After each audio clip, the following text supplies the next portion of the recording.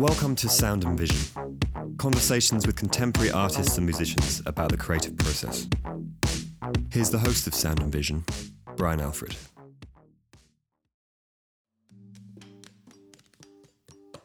Sound and Vision is supported by Topo Designs. Based in Denver, Colorado, Topo is committed to creating quality bags and clothing that stand the test of time. Check out their products at topodesigns.com. Sound and Vision is also brought to you by Charter Coffee House. Charter is on Graham Avenue in East Williamsburg, just 1 block from the Graham L stop. I just grabbed a bag of Middle State Guatemala espresso, and it's really good. Also, I had one of their donuts from Underwest, a blueberry thyme one. The combination was great. Stop by Charter, great service, coffee, food, and even music and atmosphere. Find out more at chartercoffee.com or follow them on Instagram at charter_BK. This summer, you can help support Sound and Vision Podcast by going to soundandvisionpodcast.com and getting a Sound and Vision canvas tote. All proceeds go directly to paying parking tickets in Chelsea while visiting galleries to talk to artists. This week, Tony Matelli. Tony Matelli is an artist who was born in Chicago and lives and works in New York City.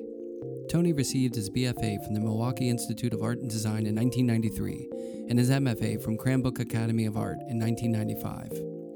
He's represented by the Marlborough Gallery. He's had solo shows at Marlborough, the State Hermitage Museum in Russia, the Aldrich Museum in Connecticut, the Davis Museum in Massachusetts, the Bergen Kunstmuseum in Denmark, Palais de Tokyo in Paris, and many, many more. He's shown in group shows too numerous to list. He's received a NIFA grant and is in the collections of over 20 museums around the world. Tony just provided sculptures for the Margiela show that just happened in Paris for Fashion Week, and he's just opened a show at 500 Cap Street in San Francisco. I stopped by Tony's Long Island City studio for a chat about art school, the lore of New York City, rock and roll, Color-Aid, and a lot more. Here's our conversation.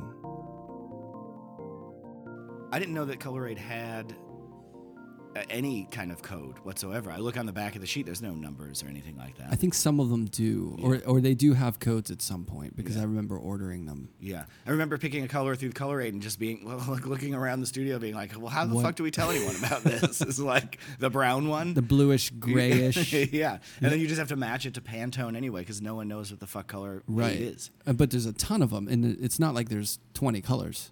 No, there's a ton. Yeah. But I used to use those to make collages, which were great. Yeah, that's why you get them in art school usually. Yeah, that's how they. Yeah, because I had to do that drill of like copying an old master painting with Color-Aid, and it sucked. I didn't like doing it. Yeah, and then like years 3 blobs later, of color. years later, I wanted to make a collage, and I was like, well, I need colored paper, and I was like, oh, what about Color-Aid? Mm-hmm. And at that point, it was an assignment, and it is really nice. Yeah, it's like hand screened. It's beautiful. It's matte, beautiful. Yeah. Luscious. The matte worked color. with my deal, so yeah. So you're just sitting on that stuff back there? I look at it once in a while. Yeah, you need some. Oh no. Yeah, they're out of business. They're out of business. Yeah, I think. there you go. It's like a rare thing to see those. We used this. We used to use this color called cartoon color, and they were out of California, and they were made. The colors were made to stick to Mylar for cell animation. And for years and years and years, I've been using that color. They were perfect. They're super opaque. They're vinyl, made of vinyl, like flash colors.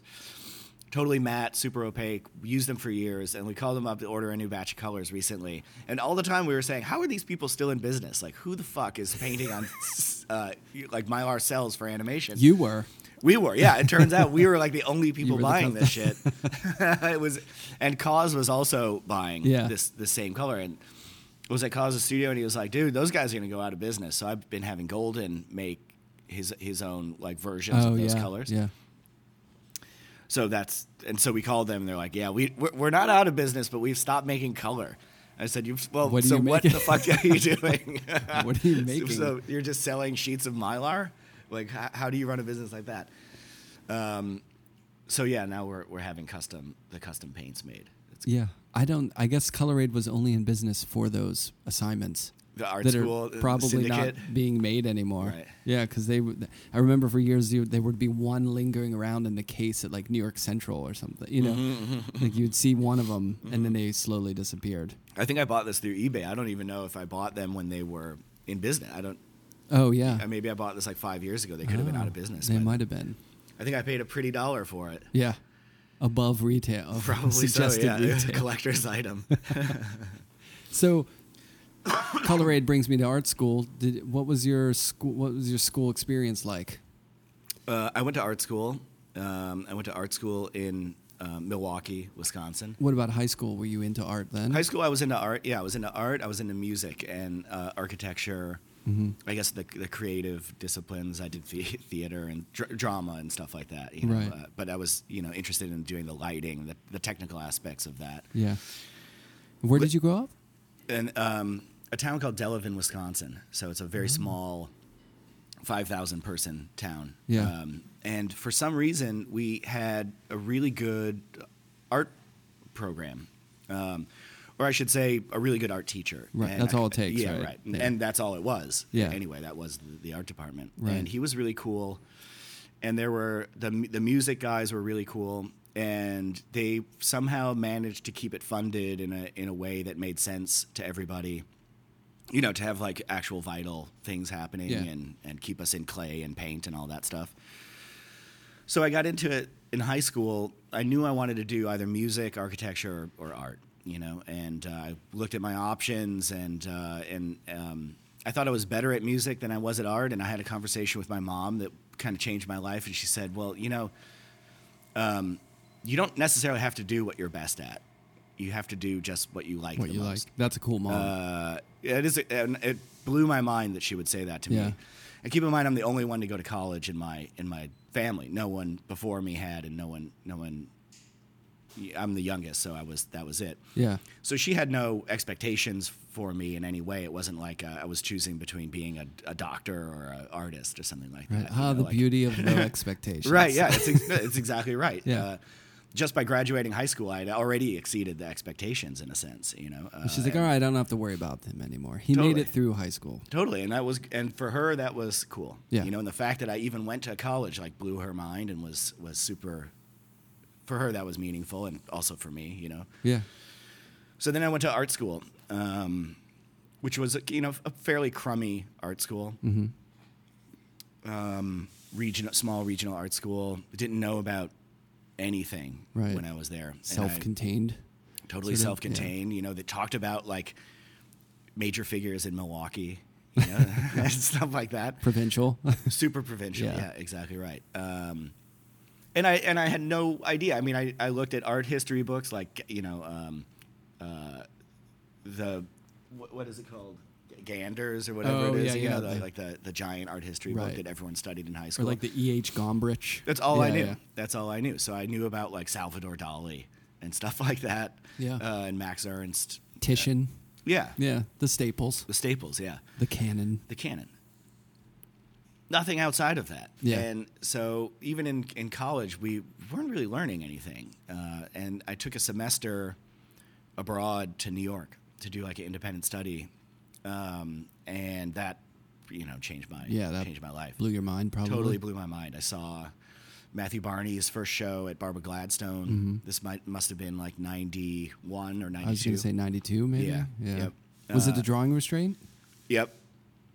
On, I guess it was, what was it, Worcester or something like that, Mercer or something like that. And that was completely mind-blowing. And I did an internship at Larry Rivers' studio at that time. Oh, wow. It was super cool, super cool, and learned about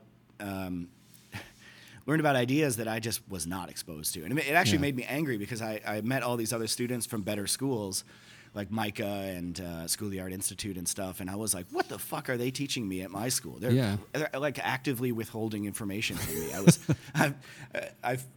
I felt angry about it. Yeah. And I went back. No, they wanted to protect you. Dangerous ideas, dangerous art ideas. That weird stuff happening over in New York. Deconstruction. Stay away from it. It's going to ruin you. Right. It's going to ruin your line. So Well, you never looked back after that. Well, I went back to Milwaukee with a big chip on my shoulder and was like, okay, I got to get out of here as soon as possible and get my ass back to New York. Yeah, because that's where it's happening. That's where everything is going on. At the same time, you're into music too, right? Yeah. Were you playing? No, I wasn't playing anymore. Oh, okay. I figured I actually wasn't very good at it, and I figured I couldn't separate my interests in that way.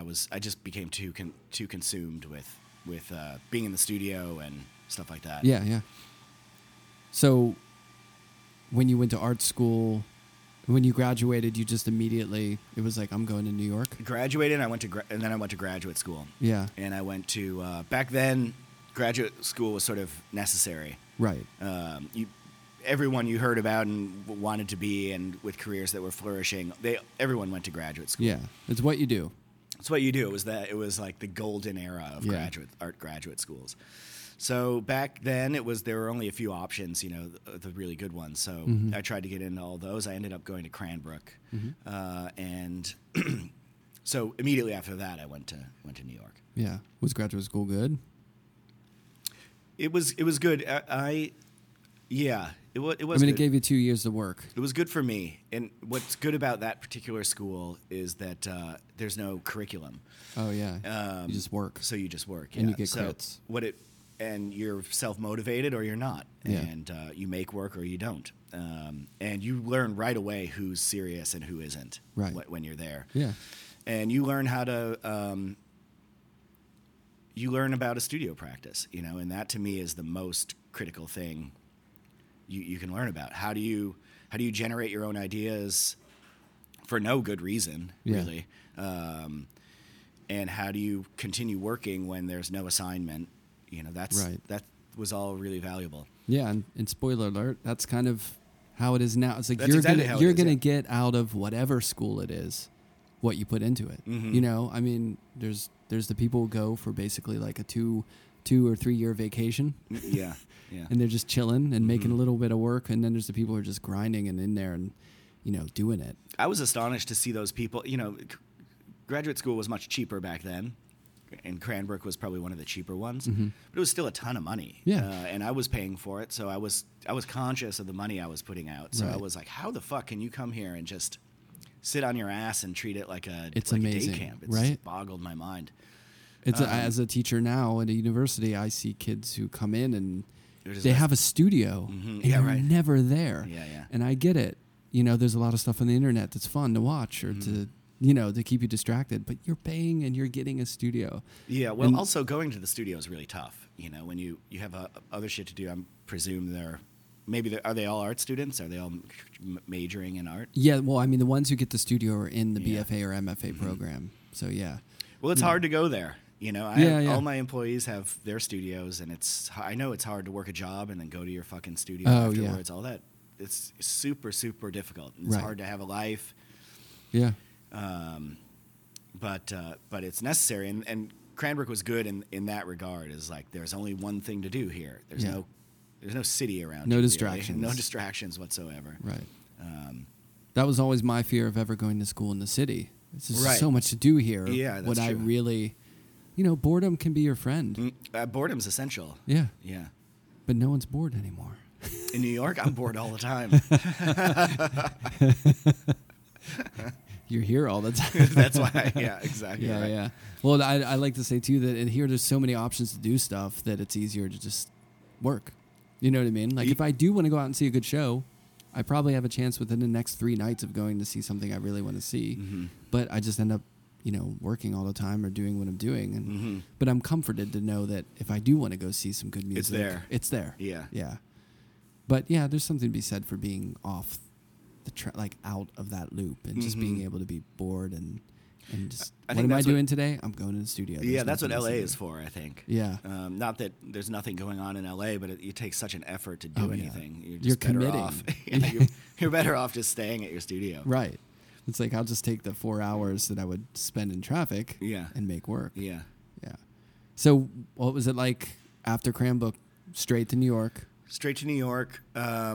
I was sort of like the last wave of people moving to Williamsburg, I guess, at that time. So it was probably 95, like the last wave of artists, let's say, moving to Williamsburg. It's when it started to started changing around that time, I think.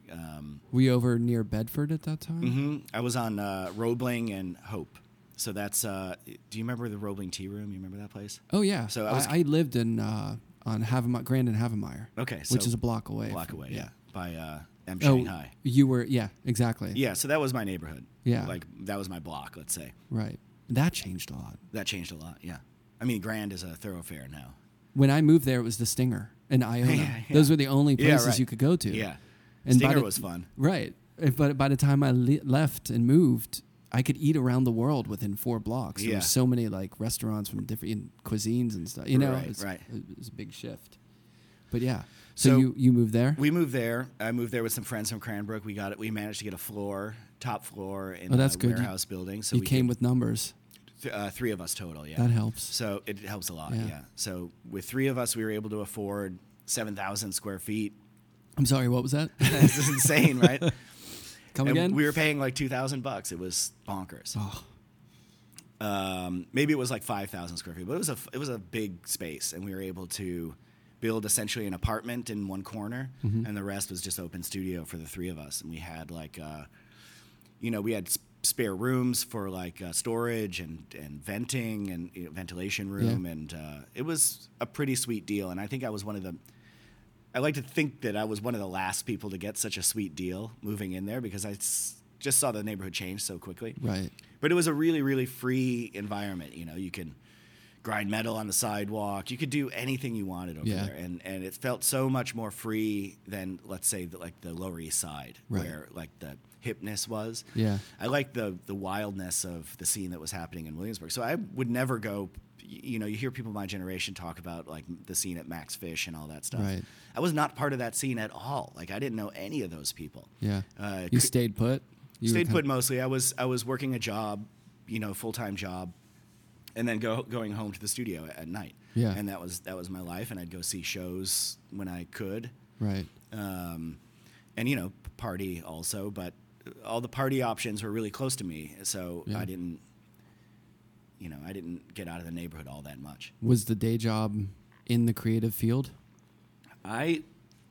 Yeah, it was. I started working for Coons when I first got here. Yeah. Basically, it was like I got that job like weeks after I arrived. Sculpture End or Sculpture End. It was actually before he had a painting studio. Yeah. So I was there during the run up to the Celebration series. So like Balloon Dog and Tulip Bouquet and the cat in the sock, all that, and the Play-Doh pile, all that stuff. And so the painting studio was just getting going when I was there, and I was there for about 2 years. Did it inform or kind of like something about a studio that big being run that way? Did you kind of feel it was so foreign the way that studio was run? I mean, first of all, it was run really poorly. It was like chaos all the time. It was like 2 completely dysfunctional studio managers who were pitted against one another, and like the studio was going bankrupt constantly. It sounds fun. It was a shit show. It's run very differently now, I think. Yeah, I'm sure. But it was bonkers. It was like working in a Rodin studio or something. Just so many people around, and it was fun, and I learned a lot. And I was a big Jeff Koons fan back then, so I was invested in the work in a way that felt rewarding. I didn't mind working 50 hours a week there. I was getting paid pretty well. Yeah. Were you learning? Did you know all the materials you were using, or did you? I knew learn most some of the stuff? materials, but I learned a lot from the other employees there. Yeah. There was some real talent there. Yeah. Little tips and like shortcuts huge and tips, things. Huge tips. Just. I mean, you learn how to work fast in that environment too. It's like, okay, we need to get this done, and the clock is ticking. Right. In the studio, you can hem and haw. Your own studio, that is. Yeah. You can hem and haw over things, but when you're in an environment like that where it's really about money, deadline, you got to get it done. You learn real quick to cut through the bullshit and get stuff done. Yeah.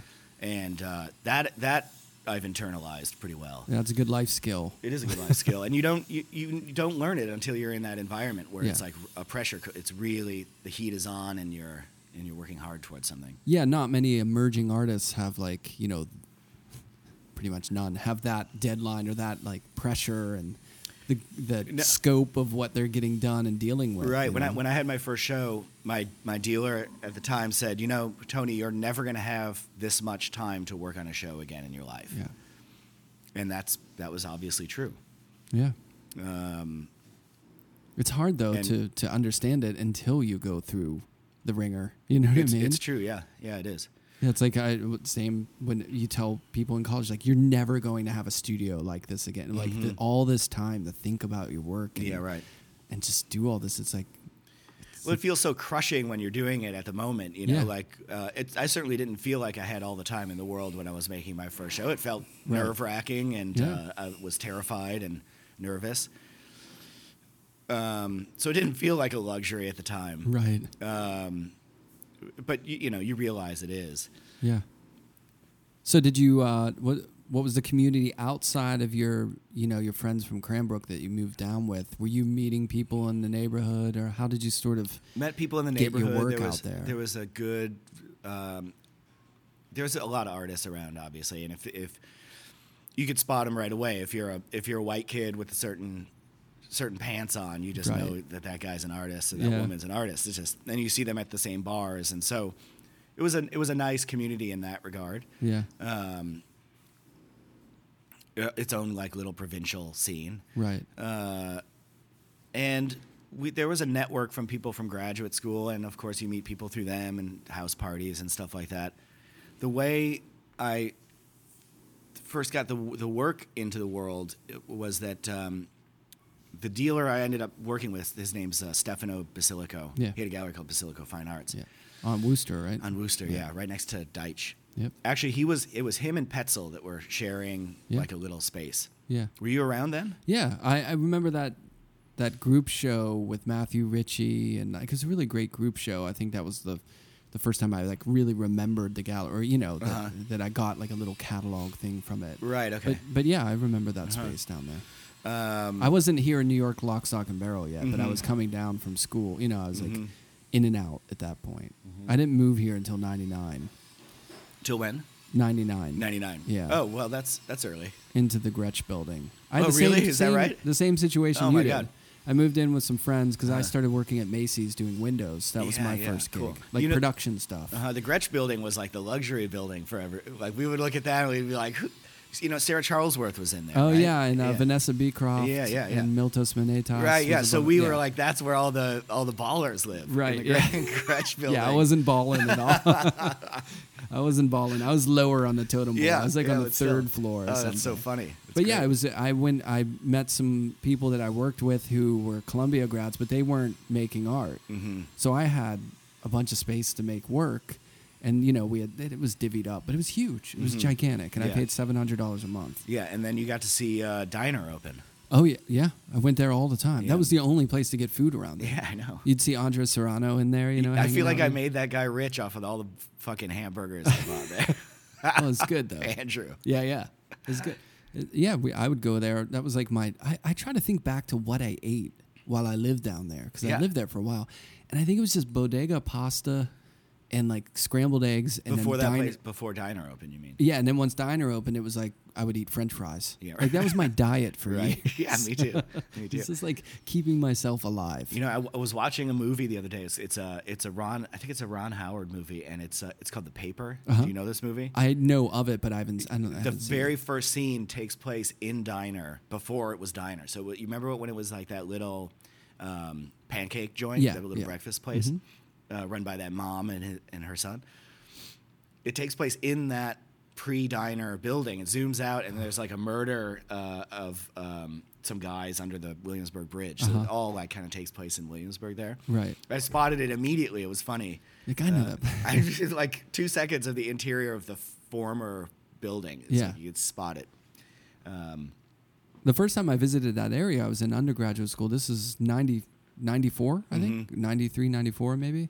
And I remember my friend had a friend who went to Parsons, but he lived right next to the Broadway Diner before it was, I remember visiting and taking to JMZ, and it was like, it was like the Dust Bowl. Yeah. Yeah, that's what was so exciting about it to me. You know, like I had a bunch of friends who were around kind of everywhere in that neighborhood. You know, we could like work on cars outside, and, like just do anything we wanted without anyone bothering us whatsoever. There was just no one around. No one around. Yeah. There was a guy I worked with at Macy's. He was a freelancer who'd come in. He was probably at that time like 45. Just like one of those, yeah, man, I got a place down in Williamsburg. Let's go hang out. One day I went and checked out his place, and it was right near there, right near the diner, the whole building, and it was just shit. He was like a hoarder, but he was an artist, but he never made art. But he had this whole building that now would be, worth whatever. Yeah. But I think he was paying like $100 in rent a month or something. Like he was just giving the guy, cleaning it up once in a while. My friends had a place in the basement of Whole Foods. Oh, yeah. Whole Foods is like right where the meat counter was like their apartment. And we would go outside and hit golf balls down into the river from Wythe, because there was nothing between flat. Here and there. That's surreal. It was like a Berlin kind of environment, and I think that's why a lot of people fell in love with that neighborhood. Is it just felt so different, right? And so open and full of possibilities. Yeah, and it wasn't zoned for anything back then, so it was just flat, and now there's high rises. Anyways, but you were making some connections and started showing your work. And what was your work when you first started, like those early days when you got here? What were you making? Like what? I was making a kind of quasi-figurative art that was stylized in a kind of Disney-fied way, but usually they would focus on kind of figures in crisis, let's say. Like so I made a sculpture of two seals, like a mother seal and a baby seal, in kind of a pool of oil that it was rendered in a kind of theme parky kind of rendering. And I liked the contrast of those two things, and they were kind of nuzzling one another. So it was a kind of like a loving gesture that the mother was giving to the dying child, and things along those lines, right? Yeah. And so when I was in graduate school, I met Stefano because I invited him to come out as one of the visiting lecturers to look at our thesis show, essentially. So we hit it off at that point. He said, when you move to New York, and we didn't talk about me moving to New York. He just assumed that that's what I would be doing. When you get here, don't be a stranger. Yeah. And that was kind of all I needed to hear, because that would be, I was like, okay, my foot is in that fucking door. That's an open door. Let's get that happening. Right. I'm not passing on that opportunity. No way. Yeah. I mean, I'm going to pack my bags and move my ass across the country because some guy said, don't be a stranger. Right. And I'm going to move into an unheated fucking loft and work, 100 hours a week. And because my foot is in that fucking door and it's never going to open again. And I knew that. It's blind faith too, in a way, because he could have just could have just ignored me from that. I mean, people say that all the time, right? But I didn't have anything else. I didn't have any other hot tips, right? You didn't want to go back to a boring environment, or I knew that there was no art galleries in Delavan, Wisconsin. I knew that wasn't going to happen, right? People ask me all the time, like, what should I do after school? This kind of thing. Well, it depends on what you want, but if you want to play ball, you need to show up to the field, right? Yeah. And so that's my advice. Yeah, right? And usually the kind of people who are driven and want to make a go of it are, don't need that much cajoling to move somewhere where it's going to happen. You know what I mean? Like, I feel like those who are like, yeah, I want to do it, I want to go do it, are probably going to be the ones who are driven and go do it. Yeah, right. And the ones who are like, no. Yeah, well, it's scary though. It is. And especially nowadays, because when you have a giant sack of debt on your head. Sack of debt and absolutely no affordable zero studio. Okay, I don't know how young artists are doing it moving here. I don't either. Crazy. It's really risky. Join a team and get ready to couch surf, or like rough it, I guess. Yeah, join a team, get a few friends and get a place in East New York, I guess. I mean, is that where? I don't know where people. I know. I have no idea. I have no idea where people are getting. I wouldn't go to Bushwick, that's for sure. No. That seems like a a humongous I mistake. think Pennsylvania or Wisconsin might be a good choice. Pennsylvania might not be a bad choice. Yeah. It's close. That's true. It's the 5th borough, right? And that's where Jeff Koons is currently situated. Well, that's where his farm is. Right. Yeah, but we could just say that for Right. Koons lives there. Yeah. Yeah, it's like Pennsylvania's the new Williamsburg. you can have a lot of space and livestock. Right. Yeah, and I grew up in Pittsburgh, so, like, right. And I teach at Penn State, so I Yeah. drive there, and I'm in Pennsylvania a lot. And it's amazing, like, the amount of space one can have. Mm-hmm. You know what I mean? When you get outside the city. It's Yeah. pretty crazy. But, like you're saying, and when students ask me, do I need to move to the city? It's kind of like, well, you kind of do. Yeah. At least for a little. Uh-huh. To Unless you could do something really spectacular, like, do you know the Green Gallery in Milwaukee? I don't. You know those guys like Yeah. John Riepenhoff and Scott Reeder and Tyson. Oh, Scott Reeder. And Tyson So he's in Reeder. Detroit now, but those guys, when they were all in Milwaukee and Chicago and the Midwest, really made that almost an attraction. Yeah. And they really leveraged their Midwestern identity. Yeah. And made it quasi-collective, not really a collective, but made a gallery, showed their friends, made it into. But they showed up to the big fair, They Right. they were like, okay, we got to take this show on the road. Yeah. We'll retain our identity. We'll retain our home base. Yeah. But we're going to take the show on the road, and To connect. yeah, and offer people like something weird and something different, because everyone else is in New York or LA, and big cities have this kind of cosmopolitan attitude and disposition, and here are these guys who don't have any of that, Yeah. and are weird, but they're still in the room and doing interesting, odd things. Kind of like the And- Royal Art Lodge. They did that too. Royal Art Lodge. That was like Marcel Zama and John Plipchuk and all those yeah, guys in okay, yeah. Canada. They were like in the Right. middle of Yeah, snow, covered in snow. yeah, that's right. But yeah, you can create that for yourself. If you're lucky, yeah, Well, you got to be driven. I guess you got to be driven. Yeah, Isn't that's the key? that's the key. You also have to be interesting. You can't just Yeah, be that's driven. true.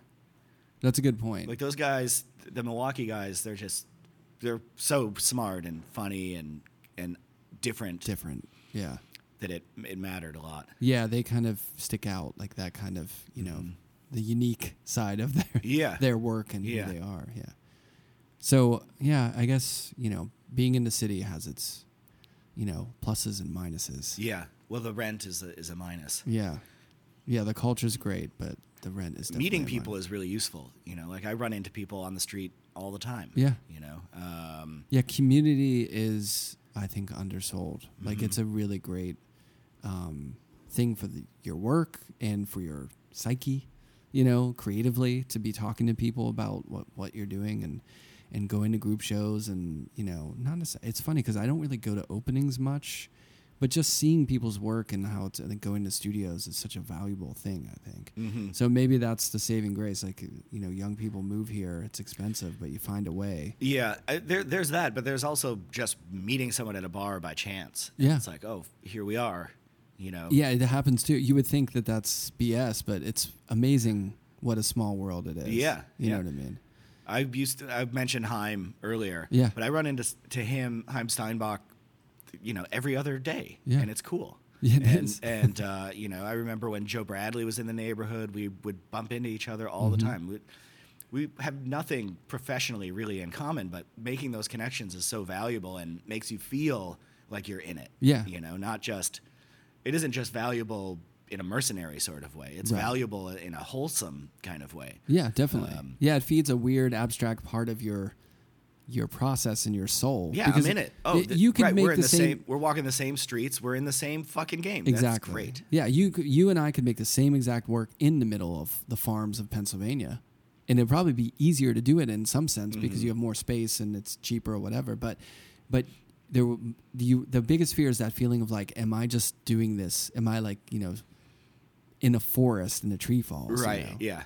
Because anyone engaging Yeah, like the in kind this. of Vincent Van Gogh myth, like I'm a solitary artist just doing my thing, Right. When in fact that's not at all what was happening. No, and then making art is communicating. Yeah, and if right. you're not talking to anyone, why?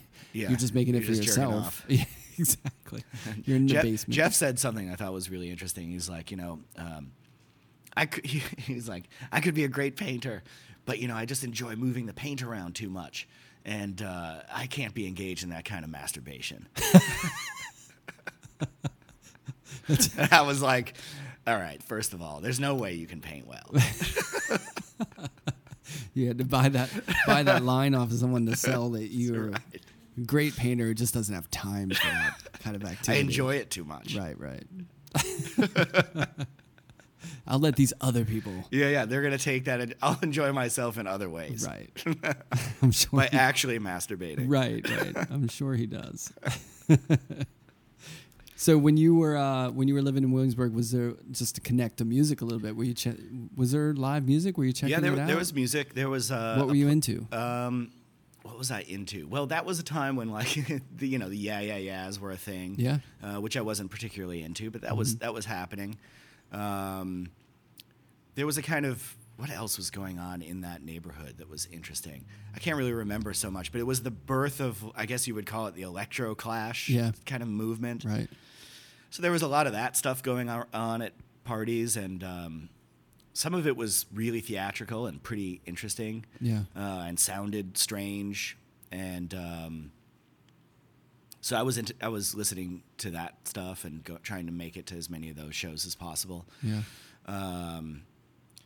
But I wasn't going out to that much music. When I would see music, it would be more like going to see Ween or something like that in the city, But there was local stuff that was pretty interesting. Yeah. God, Ween. Yeah, stupid shit like that. Well, that's a good transition too, because I want to ask you about humor, which obviously is such a huge part of your work. Yeah, I guess. Always been? Well, I don't. I know it's in the work, but I don't think about it much. And I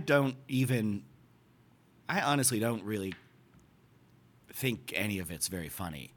No, I don't mean humor as in like. No, I know what you're getting at. I think the work is dead serious. Yeah. And I do see the humor in some of the things, but I don't really think about it. That might be a Midwestern, like a kind of regional impulse, actually. Like I grew up really liking all that Harry Who, Chicago Images stuff. And which is the language of humor, but it's not funny. A lot of it. It's sinister, yeah. And it's so Jim Nutt, for instance, like a lot of those kind of cartoony things, I guess has a language of, well, it's cartoony for one thing, which I guess is the kind shell of of humor. Yeah. But it's all violent and super sexual, and so I don't like Chris Ware. His stuff looks so pretty and cartoony and light, but it's so heavy and depressing. There's different shells that you can kind of put. Yeah. And stand-up comedy is comedy. It's supposed to be funny, but it's right, dark it's super shit. Dark, yeah. It's all dark stuff. Yeah. But it's that language of, you can pull someone in. Like in your work, there's a lot of times when I'm looking at it, there's a little playfulness to it, or there's something just off in a seemingly playful way, but it's pretty. Well, the language of the grotesque is the collision of those things, right? Like the collision of humor and maybe something abject or something violent, or the playful rendering of something really horrendous or serious. Yeah. And those things, when they collide, form a kind of friction that is the grotesque, right? It's that moment where you don't know if it should be pretty, you don't know if it should be funny. It's confusion, right? And I've always been attracted to that moment in art. It can be a really powerful thing, like that. Like I remember seeing The Painter, the Paul McCarthy video at MoMA when I was younger, and like that had a big effect because it was grotesque in a way, but it was also kind of slapsticky. Yeah, it seemed like it was in a language of humor or like slapstick or cartoon, but it was just depressing and grotesque at the same time. Yeah, and it really kind of sticks with you. And I think it's because of those cross signals of the language. I think so too. Yeah. Yeah. It's not too one thing. It's not too in your face. Like this is grotesque. Like a scary movies that are more based in reality are more frightening than just, like something that's cartoony. Yeah. Like scary. Yeah, for sure. So do you think that's kind of the language of your work in a way? It's funny to step outside of myself and think about it that way. It's something so internal to me. It's like intuitive, the way yeah, that you think in a sense. I mean, I've never really been comfortable talking about the humor in the work because like I said, I do know it's there. People talk about it. Yeah. But I just don't. I don't ever consider it, and yeah, I don't know. It's a difficult thing almost nothing to say about it. You don't have to. Not at all. Well, that's the thing. Everyone's going to take their own interpretation or bring their own kind of like reading into it. Yeah. You know what I mean? Yeah. And I think one of the things that's really interesting about your work is that it doesn't come to a point for me. Like there's kind of a looseness in there that it's like, what the hell's going on here? Yeah. I like and that. It's visually seductive, but it's also like off-putting. And yeah. I like that because it's, art is one of the few things that actually has that is allowed that territory. Yeah. Psychedelics, like a drug experience, for instance. If you look at like an object, like this is a cup. Yeah. A friend and I were talking about this the other day. If this is a cup, I know this is a cup. There's all kinds of meaning in this object right now, right? Like its contents are known to me, so I see this as a cup. But when you're on psychedelics, it's a way of breaking down that the content of objects, right? Yeah. So when you're on psychedelics, you see a cylinder that is made of paper, so the meaning of the object falls away. Right. And I think art is one of those places that can operate that way. Yeah. It's never quite what it seems. It doesn't necessarily have to add up to any meaning at all whatsoever. Right. It can be. It's one of the few things that is meaningless, and you make your own meaning out of it. Yeah. It's truly abstract in a way. It can be, yeah. Like conceptually abstract. Yeah, it can be. It's if you're not Robert Longo or something. Right, yeah. right. On Kawara or something like that. Right. Know. Well, I mean, even that. No, that is too. Yeah, Yeah. That's true. Yeah, I guess it all is really. It's kind of like dreams in a way too. Right, yeah. That's right. Like I'll have everyone has had the dream, or most people, where they're in front of class and they're not wearing any pants. And you wake up from that and it's perplexing. It's profound. Well, dreams are an interesting point because they are full of recognizable moments. Yeah, right. Like because it's your subconscious. Right. So it's okay. I'm walking down the street, reference. but then the next moment there's so much nonsense involved, and it never ever adds up. Yeah. And that I think is a good way to think about art. It's recognizable. You can make sense of what the objects are, like the things I make are really represent. You could see what they are. Yeah. They're clear in what they represent, but they don't always make sense together. They don't always add up in a way that is coherent, and that's important. Yeah, you're hoping that's like a magical realism kind of attitude. Right. Not like a surrealist thing where things are shape-shifting and moving around, and it's more just two strange things put together that make another thing. Yeah. When things are slightly off. Just slightly off, that right? Can really exactly stick with you. Yeah, and that's why I think about a psychedelic experience in relation to that. When things are slightly off, it shapes our own. You think about your own reality then in a way, Right. And, yeah, it's so easy to fall into the default. You know what I mean? Of like what reality is. Right. And when art is too goofy and too wacky, then it's just an art thing. Yeah. And it's like, oh, that's just some goofy art. Right. Like I think of surrealism in that way. Yeah. Like true surrealism is like, right. Okay, that's out there. Yeah. Yeah. It's funny because when you were describing the reaction to the dream comment too, I started thinking about Twin Peaks.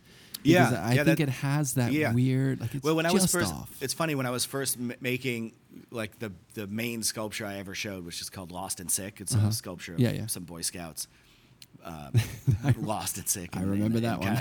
kind of tableau. I thought of it. I described it as a kind of David Lynch scene, a scene from a David Lynch movie. Yeah. Like where, it's kind of a dream moment. Right. I wanted it to kind of operate as a like thought bubble, So the rendering was kind of weird. The rendering of the piece was kind of weird. It was on a little island that I thought of as kind of like you would see that in literally a thought bubble of someone. You right. know? Like a little cartoon. Yeah. All those New Yorker cartoons. Exactly right. A guy on the island. Yeah. That's exactly what I was thinking. That's funny. Well, if you can liken your art experience or like making a piece to a Lynch movie, I think it's pretty good. Well, it was an idea. I don't know if anyone else had that feeling. Well, I just was thinking of like Twin Peaks kind of has that sort of just off. It's not like surreal, but it seems to be housed in kind of a reality. But it's even the language in which the show is filmed, right? Like it takes. This is how I think about artwork too. Is like I'm not interested in. Bob's gonna grind in 1 second. This maniac over there. It's gonna get loud. It's all right. We'll wait. Okay. There's no stopping. I like that you saw that coming. I worked with Bob for like 8 years. I know Bob his body movements. Yeah. He's getting ready to grind. So I'm never really that interested in creating a new visual language. Like that to me is maybe not what I'm good at. Certainly not what I'm interested in. Yeah. What I like to do is use existing vernaculars to communicate quickly, know, and to there's an understanding. Use them almost as ready-mades. Yeah, You know? And so I think about Twin Peaks employs that logic too because it's filmed in kind of like a language we all understand as soap opera, right? Yeah. Although it's on at night and all these weird things are happening in a very un-soap opera kind of way. And the collision of those aesthetic forces is really interesting, and that generates meaning in and of itself. Yeah, I think. I think that's why it was so popular, considering how weird it was, or how right, because like, there was that hook. Like, okay, I get visually what this is, but nothing is adding up. Yeah, except for the pie and coffee. Anyway, so why don't we talk a little bit about what you're working on now? So you said you just shipped out two. We just shipped out 2 shows. 2 shows. One is going to San Francisco, and it's part of it. It's in this place called 500 Cap Street. Oh yeah. And you know that place? Oh well, does Bob Linder have anything to do with that? Bob runs it. Yep. Yeah, Bob was a friend of mine. We went to Skowhegan together. Oh really? Yeah. Bob's great. He's great. So that is David Ireland's house, old house, and he was a Bay Area artist. For people who don't know. Yeah. And the house became kind of a kind of total work of art, right? So while he was renovating it, he was making notations of how it was. So it is like a layered, like palimpsest of marks, let's say. And his sculptures are all over in the interior. But after he died, they turned it into a foundation. And Bob, I think it was Bob's idea to invite contemporary artists to come in and do kind of show their own work within the house as a kind of conversation with the house and David's legacy. Yeah. So that's a cool project. It is a cool project, and artists don't ever get to show their work in houses the way they want to. They always see their work in houses, and speaking for myself, it never is how you want it. Yeah, it's always different. It's always a compromised kind of situation because you conceive of the work outside of a domestic environment, right. And most of us think about a white wall in an empty space so you can see the piece, and that's it. And sometimes you get pictures of the work when the collectors put it up, and you're like, I don't know if I would have. Yeah, put of course, it in that but way. I mean, it's what are you going to do? Yeah, it's great that they have it. They have it. It's theirs. And it's interesting to think about the work. That's where it goes. That's where it lives. Yeah. It actually really should be made in that environment. I should put some couches in here. And, right. Some TV, drapery. Some windows, yeah, exactly. Just make an armoire. Store all your stuff in armoires. Right. That's a good but it's idea. funny that art gets made in an environment that is so completely foreign to its final destination. That is true. Yeah, it's made and shown in foreign. I guess that's why they have viewing rooms and galleries in the back. So you have but little even those, area.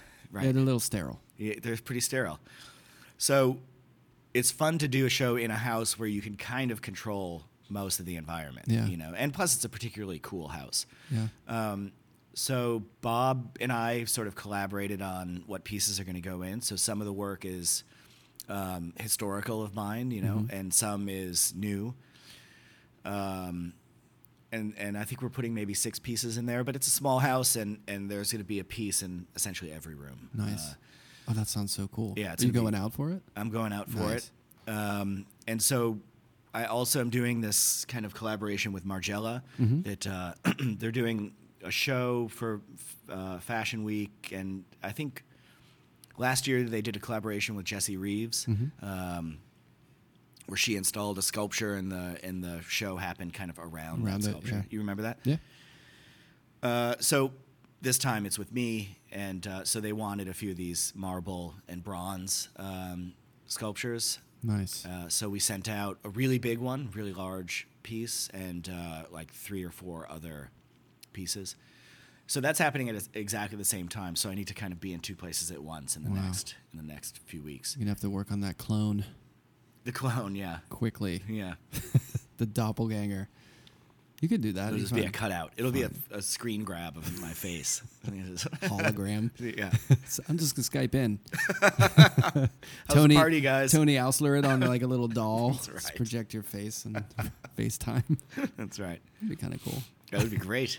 So those things are that's cool. So those things are coming up, but we literally yesterday at like 3 p.m. shipped everything out. It was a bit of a haul because the Margiela thing was kind of last minute. Right. So it's been tough in the studio. Yeah, That's why I'm so faded right now. My voice sounds like shit, and I could barely formulate a thought right now. No, it was great. I hope I'm coherent. Very coherent. Okay, good. And yes, in light of all that stuff. Yeah. Thanks for taking out the time to talk to me. My pleasure. And people can see your stuff online. I mean, you do some social media. I'm on Instagram. And my Instagram is just studio stuff, so it's just I don't think I ever post like a finished work on there. Right. But I have a website. Nice. Yourname.com. It's my name. Sounds good. It's your name. Your name. Like all one word. It's all one. No underscore. Yourname.com. Yourname.com. Who has yourname.com? It's great. They got to get that. Yeah, so people can check out your work there. Yeah. Cool. All right. Well, thanks a lot for talking.